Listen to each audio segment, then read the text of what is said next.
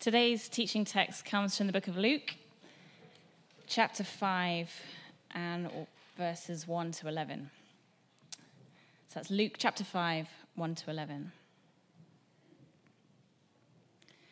One day, as Jesus was standing by the lake of Gennesaret, the people were crowding around him and listening to the word of God. He saw at the water's edge 2 boats left there by fishermen who were washing their nets.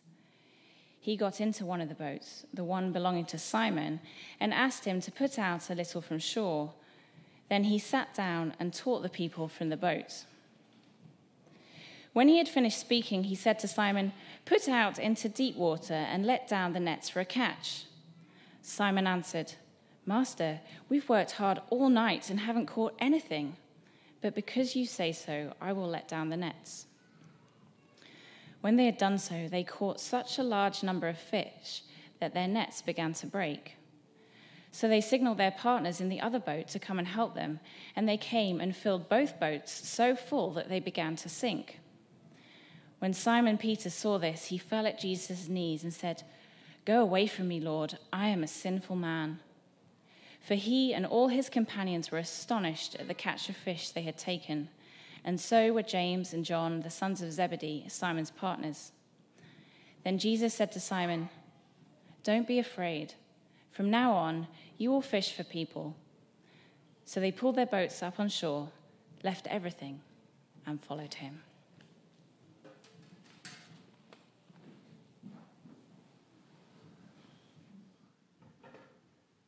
Amen. Good to see all of you. Doing all right? Great. So I'm going to start with a question, and I actually want you to think about it. What do you understand freedom to be?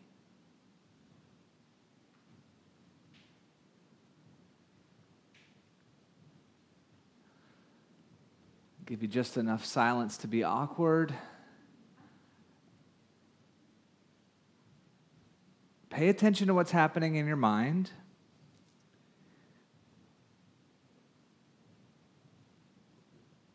Maybe there's an answer to that question beginning to form there. Freedom. The ability to believe what I want. The ability to say what I want. The access to things I want. The protection to live how I want. Maybe living in a way where nothing has me under its control. What is freedom?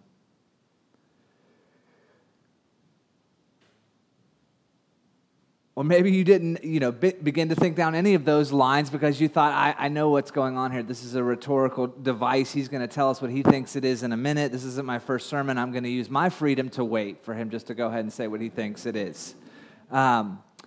In the last 24 hours, I have once in a science fiction novel from the 60s and once in a 9/11 documentary on Netflix, I've heard at least a partial definition of freedom that has stuck in my mind. I'm going to give them to you really quickly. The first from the sci-fi novel from the 60s was this: freedom is the ability to rest when you need to. And when I first heard that, I thought, that's not enough. That's certainly not a complete picture of freedom. But the more I considered it, the more I thought, you know what? That is actually kind of an important part of freedom. And I thought about something that we said here last week about the poetry of the first chapter of Torah, the beginning of Genesis 1, is all building, especially when you read in the Hebrew, it's all building towards this moment where Sabbath is put forward. And resting in relationship, resting in the presence of God is put forward as something like the meaning of life. And this people who's been making bricks for Pharaoh for years and years were relearning how to be human. And one of the first things that they needed was a lesson in freedom in how to rest. To not be defined by production.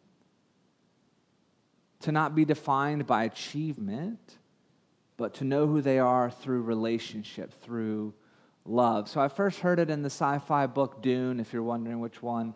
And they're going to make a movie. I was like, I should read the book. I'm reading audio and reading. It's fine. It's fine.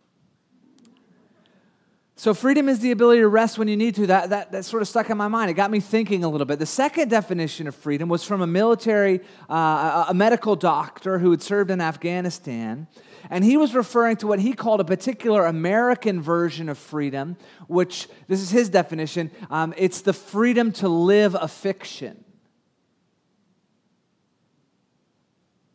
And what he meant was to have the resources at your disposal to live in a way that doesn't accord with reality, but for the consequences of that fiction not to catch up with you for a long time. So someone might craft a world however they want it to be, in their own words, the story that they tell, the posts that they post, the way they treat people, the way they spend money, the way they spend time, the internet sites they visit, and they create a world, a life they make. And even if that life cuts against the grain of reality, they have enough resources to keep a buffer between themselves and the worst of the consequences of that life, or in this guy's definition of the lie that they're living. Whether you agree with him or not, this doctor was saying a particular American picture of freedom is to say the world is how you want it to be, and no one to be able to tell you differently. And I thought, wow, neither one of these feels like a full picture of freedom to me, and one is certainly, got a lot of negativity in it, but no matter where you fall on the political spectrum, that's a pretty interesting vision of freedom to lay over our society. I'm going to think and live exactly how I want to think and live, and what's happening in the rest of the world, even if that's just next door, doesn't have to matter to me in any real pressing way. I have the resources to set it up how I want it. I have the resources to retreat into comfort or to entertainment or to distraction or to people who agree with me however I want. So, two pictures of freedom. And however close or far they are from the full picture of freedom, they got me thinking about the full picture, I hope maybe you are thinking now about the full picture. What is freedom? How would I define true freedom? Let's imagine, since we're in church, how would God understand true freedom? How would the most free being in the universe unfold what freedom is to us? Another thing these definitions of freedom got me to consider is my own life in a sort of like narrative way. And there have been times in my life when I would say I was taking the most liberties for myself. And there's seasons of this, and then there's sometimes just individual one-off days of this. But where, I'm doing basically in a given space of time whatever I want. And I'm living quite selfishly when I look back on these times. But something interesting about the overlap of these two definitions is that I found in those times where I'm living the most selfishly, I often find my rest to be more and more degraded.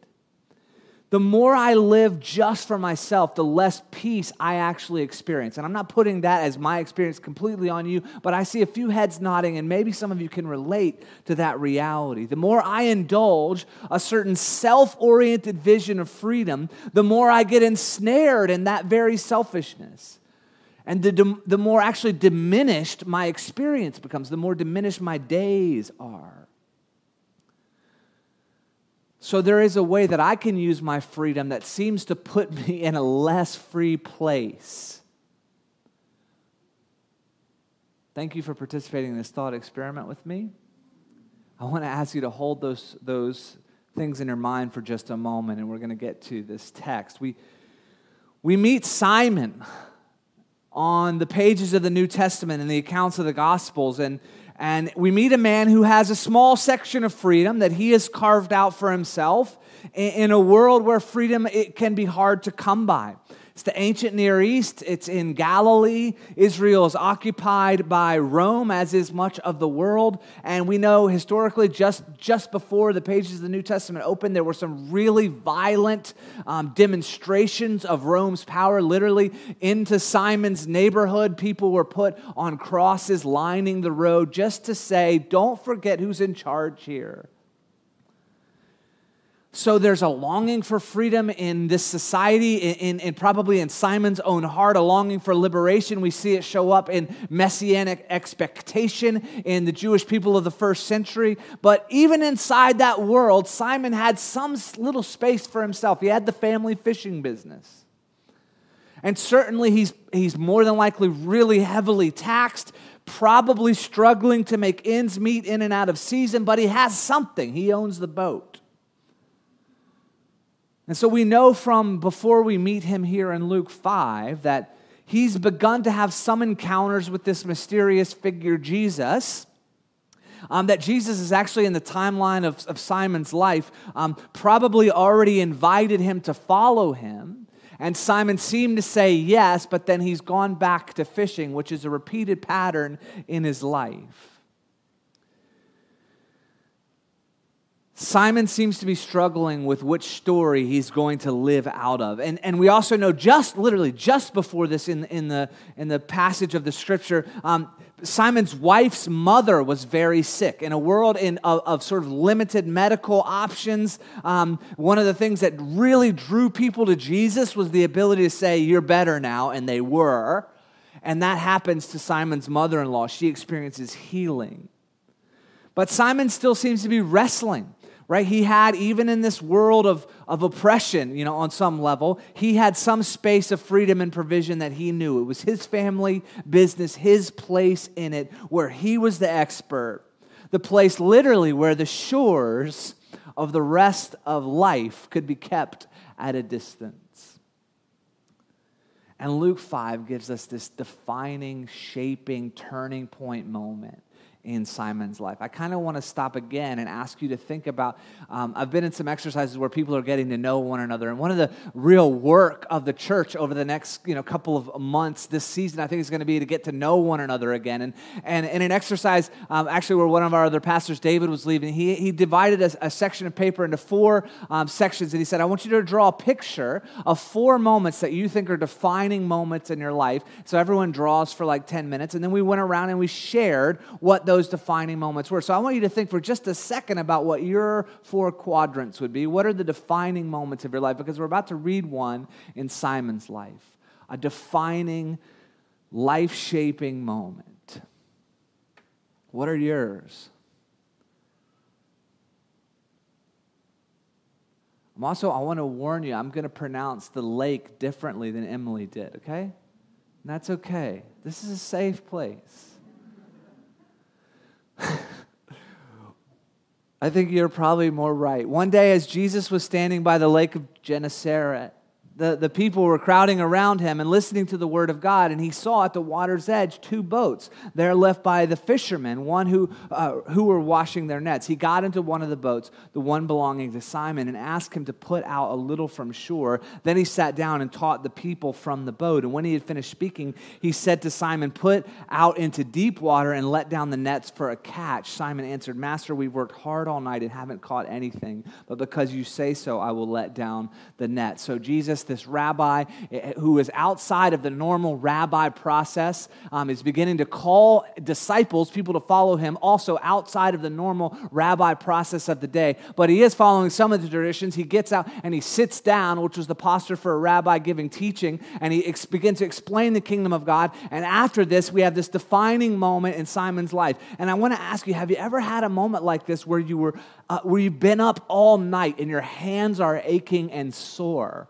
Where you've just worked yourself to the bone all day, or even worse, all night, where you've been utterly exhausted, not just physically, but emotionally. You were just absolutely done. That's where he finds Simon. washing the nets after being up all night long, the thing that's his little corner of freedom in a world of oppression, his little space where he can provide, where he can be the captain of the ship. And he's come back completely empty-handed. I want to know, have you ever been in a place where you were the one who knew what was going on? You were the one with proven experience, and someone with far less credentials is trying to tell you what to do? Have you ever been in a situation like that?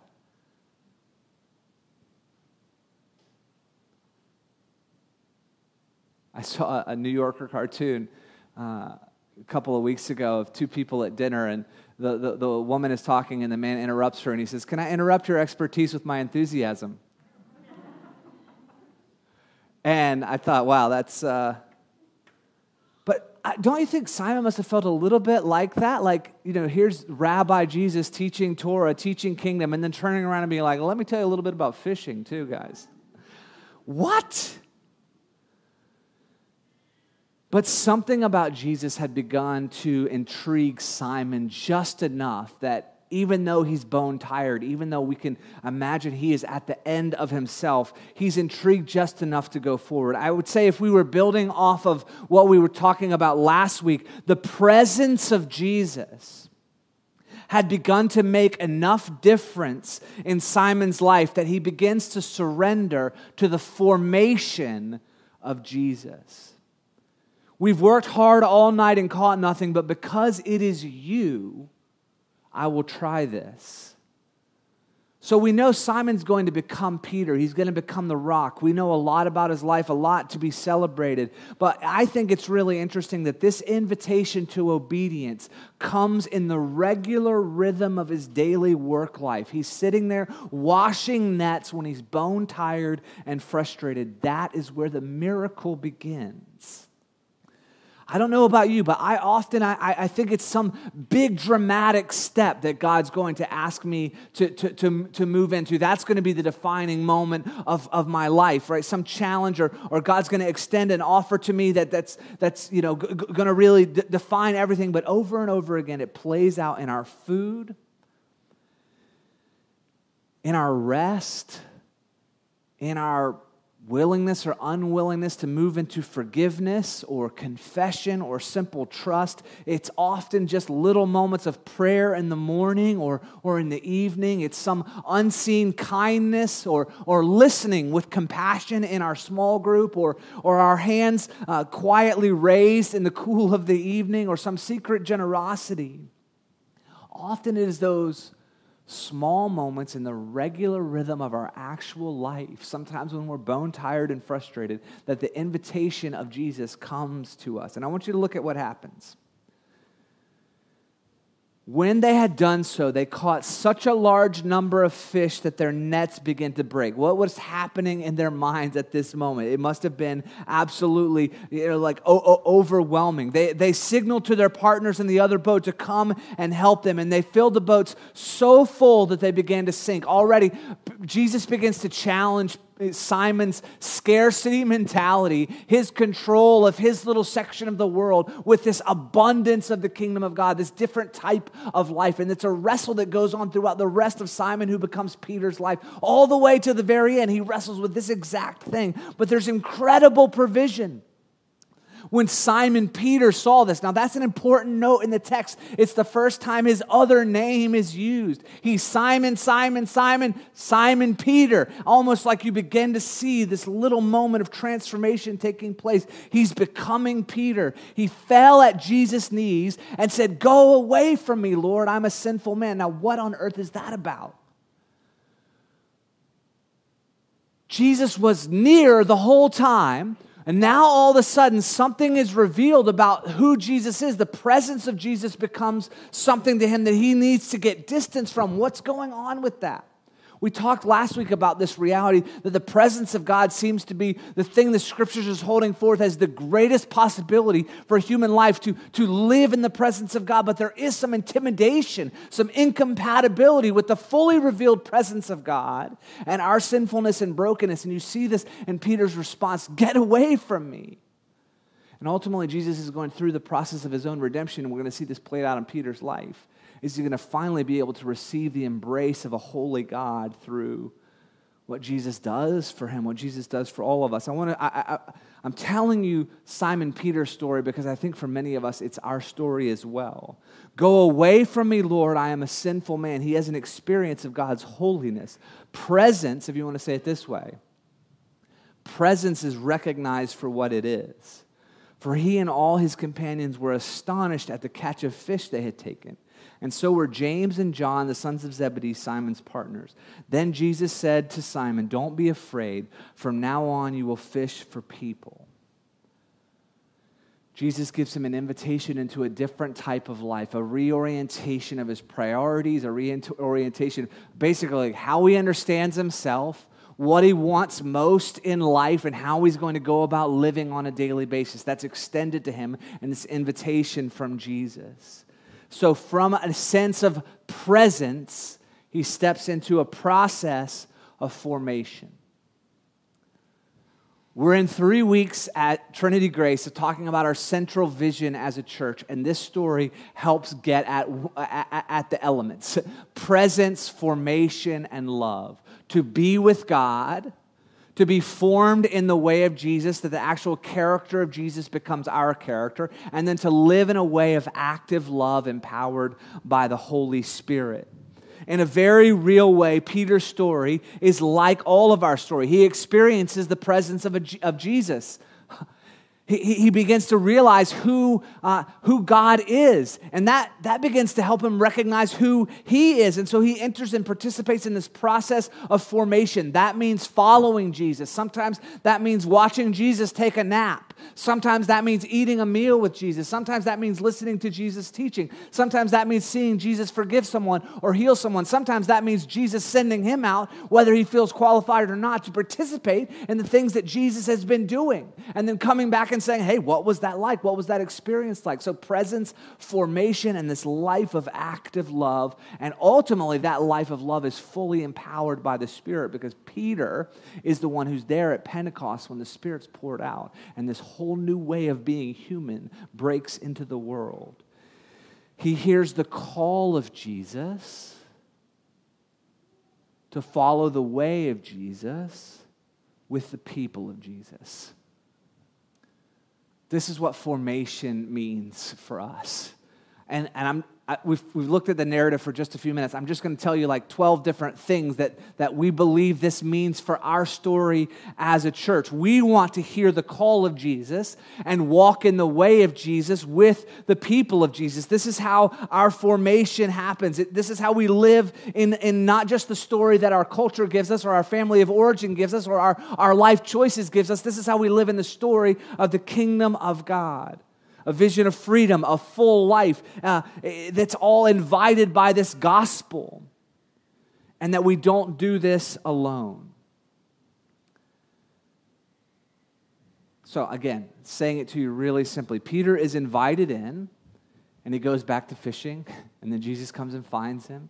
And there's a miracle of healing in his family. And then his name is changed, but he still goes back to fishing. And then all that's before he's really done anything. But then Jesus patiently brings him through many failures. And it's not just this story. He goes back to fishing a bunch of times. And the crucial moment of Jesus being arrested and betrayed, we know, Peter promises with full, gusto, if everyone else flees, I won't flee. If I'm willing to die for you. And then he denies him 3 times around the fire.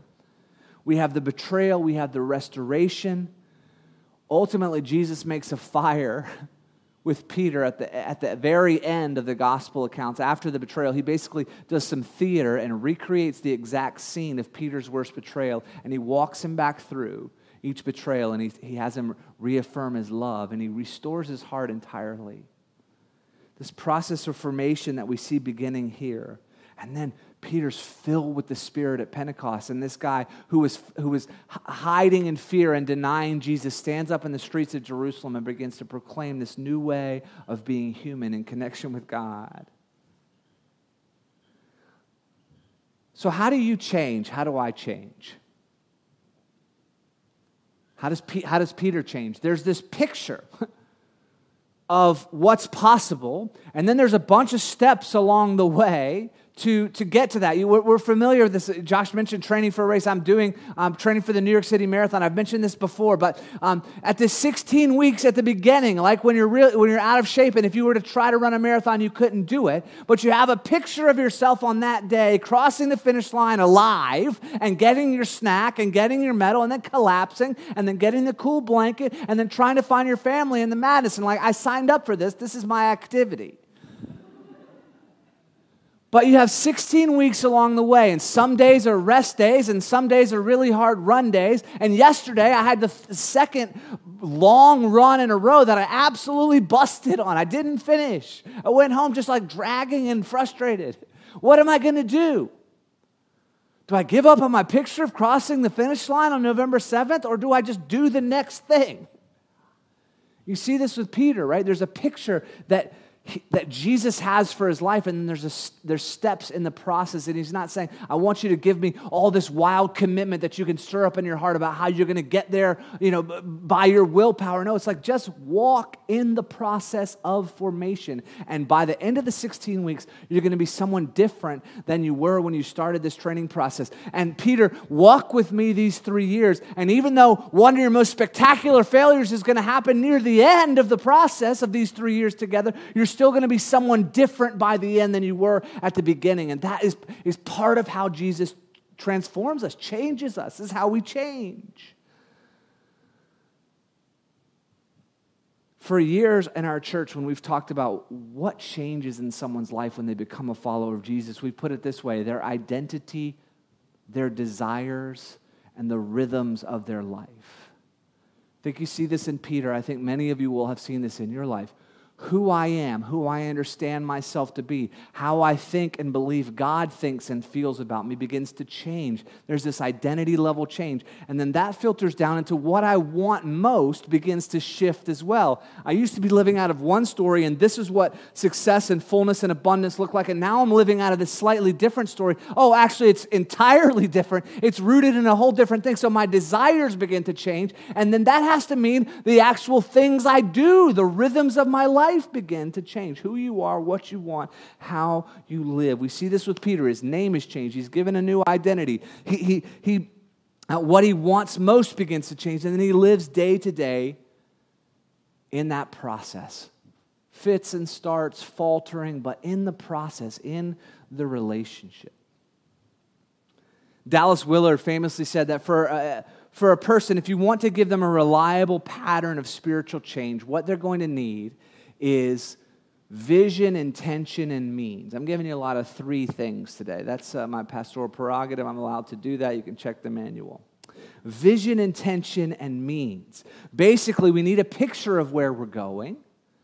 And then we have to commit intention. We have to commit to going that way in the process, in love. And then means, we have to have a life. We have to have steps along the way that we do together. Vision, intention, and means. And this is something we're going to have to live out together. I can't give you all of this, all of formation, right, in one sermon, obviously.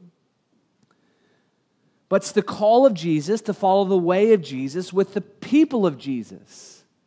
And that transforms your identity, desires, rhythms. Who we are, what we want most, how we live. We're getting this. You guys are smart. I want to bounce over to Ephesians as we close, a pastoral trick, because we're not that close to closing. No, we are. We're close, everyone. And I just want to give you a vision, okay?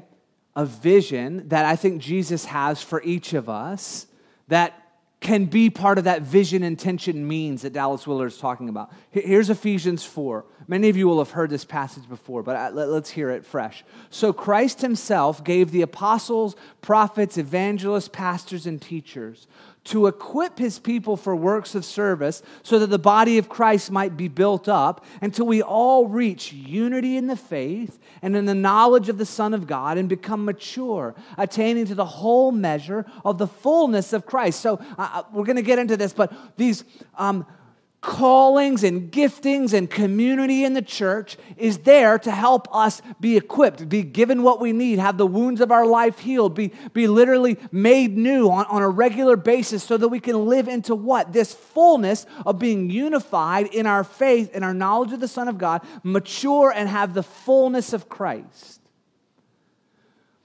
That's to happen so that we will no longer be infants tossed back and forth by the waves, blown here and there by every wind of teaching, by the cunning and craftiness of people and their deceitful scheming. Instead, speaking the truth in love, we will grow to become, in every respect, the mature body of Him who is the head, that is Christ. So there will be integrity between who Jesus is and who His body is. And that's one of the most disillusioning parts of people's experience with the church is here's Jesus and here's the body, and they seem to be wildly different.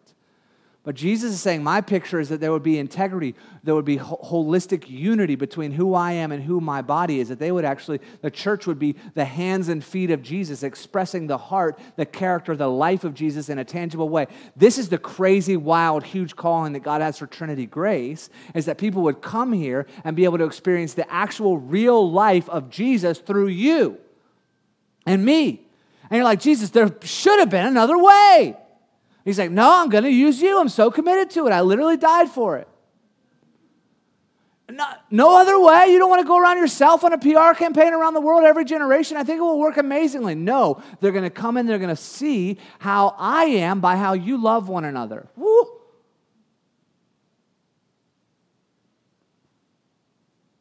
From Him, the whole body, joined and held together by every supporting ligament, grows and builds itself up in love as each part does its work. I want to tell you, Jesus has a tremendous vision for you in the fullness of Jesus. He has a tremendous vision for this church to be a little outpost of the kingdom of God in Brooklyn and demonstrating what Jesus is really like in love and action. And every single one of you has a massive part to play in that. We can't do it alone. This is one of several places in the New Testament where God gives us His vision for us in community. It's laid out, and it's a bunch of specifically called and gifted people loving one another so well that we're built up into this fullness. It's a shared, here's what it is. It's a shared confidence and union with Jesus. We have a shared faith and a shared knowledge, and the knowledge is like this really intimate word. Sometimes it's used for, like Adam knew Eve. It's like really intimate knowledge. It's not just like I have some ideas about God aligned in my head the right way. No, I'm walking in intimate connection with Jesus. Utterly knowing who we are and who we are together in Christ. And then maturity. If our world was ever crying out for anything, maturity. To handle the wildness of life in a broken world and still live abundant. Still be true, still chart a course, still be compassionate, still be loving. This implies wisdom and kindness for life. It's connected to this Hebrew concept of shalom. It's basically what love looks like in any situation. That's the picture of maturity here. And that big headline is fullness in Christ. Bone-tired, washing your nets. That's many of our experience. I'm sitting around playing with the materials that aren't satisfying my life. Jesus comes and says, put your nets on the other side. And all of a sudden we realize we're not lacking anything that we truly need, and nothing that we truly need can be taken from us. The passage says it also keeps us from a stunted type of life where we stay in a prolonged infancy, where we're blown and tossed in regular instability, and where we're really susceptible to deception. We don't even have time to unpack each of those three things, but if we look around at our world, and many of us in our own hearts, we see this repeated return to infancy, this challenge with instability, this susceptibility to deception. Jesus is saying the fullness, the vision I have for you is a life that is actually freedom, that is actually fullness, that is actually love, that is actually abundance. It keeps you from a life where you both aren't living the truth and you have no real rest. Jesus seems to show us over and over again that the highest use of freedom is love. And the freest being in the universe keeps getting more and more constrained, all the way down to the point where he's nailed to one place for the sake of love, so that the wildest freedom you can possibly imagine gets unleashed from that work of redemption in our hearts. Let your life be formed by the love of God, and you will truly be free. The New Testament says it more pithy than that. If the Son has set you free, you are free indeed. And I hear that as not for me the false, small freedom of selfishness. It's the freedom to know the heights and depths of a love I was always meant for. The freedom to put down my net in a different place and to bring up more than I ever imagined possible. And it's not something I can do alone. Listen, church, this is our vision. Instead, speaking the truth in love, we will grow to become in every respect the mature body of Him who is the head, that is Christ. So integrity, holistic union with Jesus. From Him, the whole body, joined and held together by every supporting ligament, grows and builds itself up in love as each part does its work, hearing the call of Jesus to follow the way of Jesus with the people of Jesus. Here's the responses I want to invite you to today. Presence and formation. These are the first two sort of pillars of our vision as a church community, to be with God and to become like Jesus. Some of you missed last week, or you're still in a place where the most desperate need you can identify in your life is that you need to have an experience of God's presence. You need to hear Jesus say your name. You need to hear Jesus invite you into a process. You need to hear Jesus offer you embrace, give you that healing. The parts of Peter's story that's before this passage. And some of you don't need to jump into a long process of formation. You just need to taste and see that the Lord is good. And so some of you this morning, I want to invite you to ask God, and maybe even to ask someone to pray for you here, that you would experience the presence of God in a realized way today.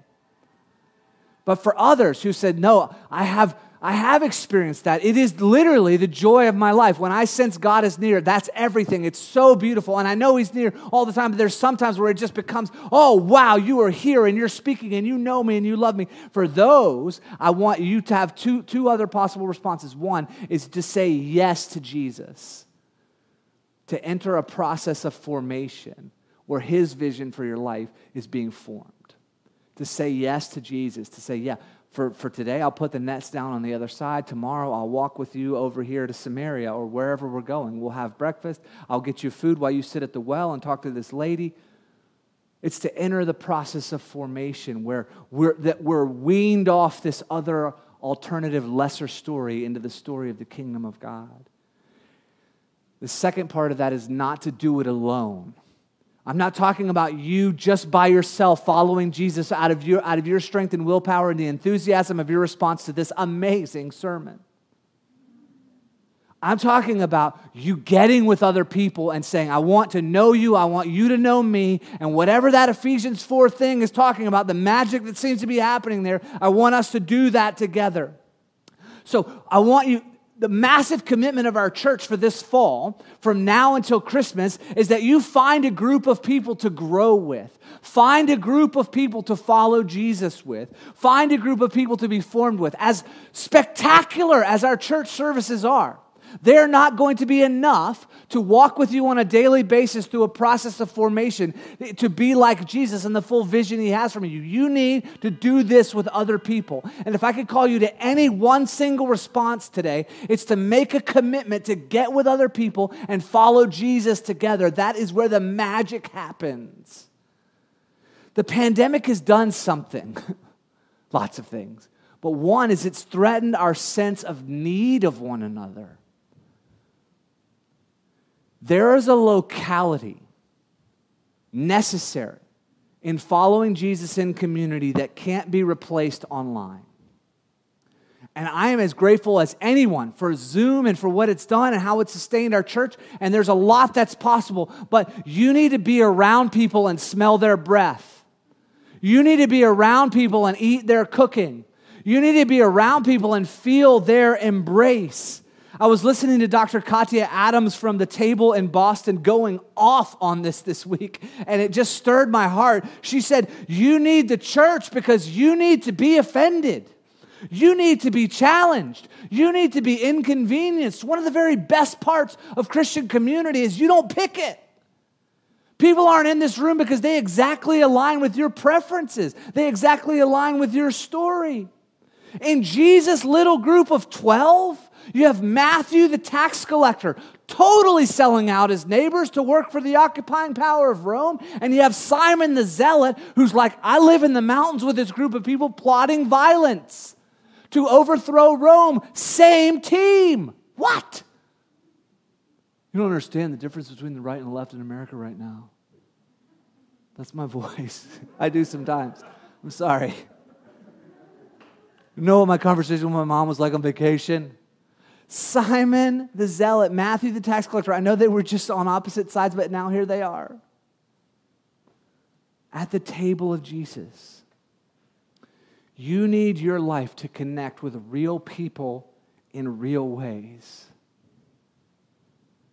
Someone to hug, someone to eat with, someone to confess a struggle to, someone to pray with, someone to dream up ways to love your neighbor with, someone to learn from, someone to have compassion on, someone to be forgiven by, someone to be annoyed at and then be okay, someone to sing when you can't, someone to remember a promise that you have forgotten, someone to sit in awkward silence with, someone to belly laugh with, someone to sense that Jesus is close with, to hear the call of Jesus, to follow the way of Jesus with the people of Jesus. So who you are, what you want, and how you live is transformed. Presence, formation, and love. So I'm going to give you the responses one more time. For some of you, it's just to ask God for a sense that God is near. Make your presence known. The second is to say yes to Jesus' pathway of formation in your life. Whatever you've got for me, Jesus, I want to present my life as a regular surrender. The New Testament picture is a living sacrifice to you. To go through the process of you calling me to be who I've always meant to be. And then to not go alone. tgcparkslope.com/formation. There's just like a bare bones sort of recap of what we've just talked about here. But there's also every one of you can find a group, either one that's already going or we're starting a bunch of new ones on October 3rd. Groups for you to follow Jesus with, to grow with, to be known by, to know. You can find them on tgcparkslope.com/formation. I don't do this alone. The full and most free life is a life of love, a life of holiness. A life of union with God through Jesus by His Holy Spirit. God is staggeringly enthusiastic about the picture of what your life is going to become. And that little pull between Simon and Peter, what is in us? He's inviting us into this process of formation with Him and with one another. Let's go. Heavenly Father, I pray in the name of Jesus that you would move by your Holy Spirit. God, I pray for each person who takes a small step of faith to say, God, I want to know that you're near today, that you would pour out a sense of your presence, a sense of your nearness. I pray for those who say yes to you, Jesus, to enter a process of formation, that you would meet them with everything that they need. God, I pray for those who are stumbling out in faith and say, all right, I'll try. I'll look for a group. I'll try to connect. I pray that they would be embraced. They would overcome disappointment, and they would be folded into a sense of family. Would you do these impossible things in our midst by your Holy Spirit? Can we put down our nets on the other side and pull in more than we thought possible? Do this in our midst in Jesus' name. Amen.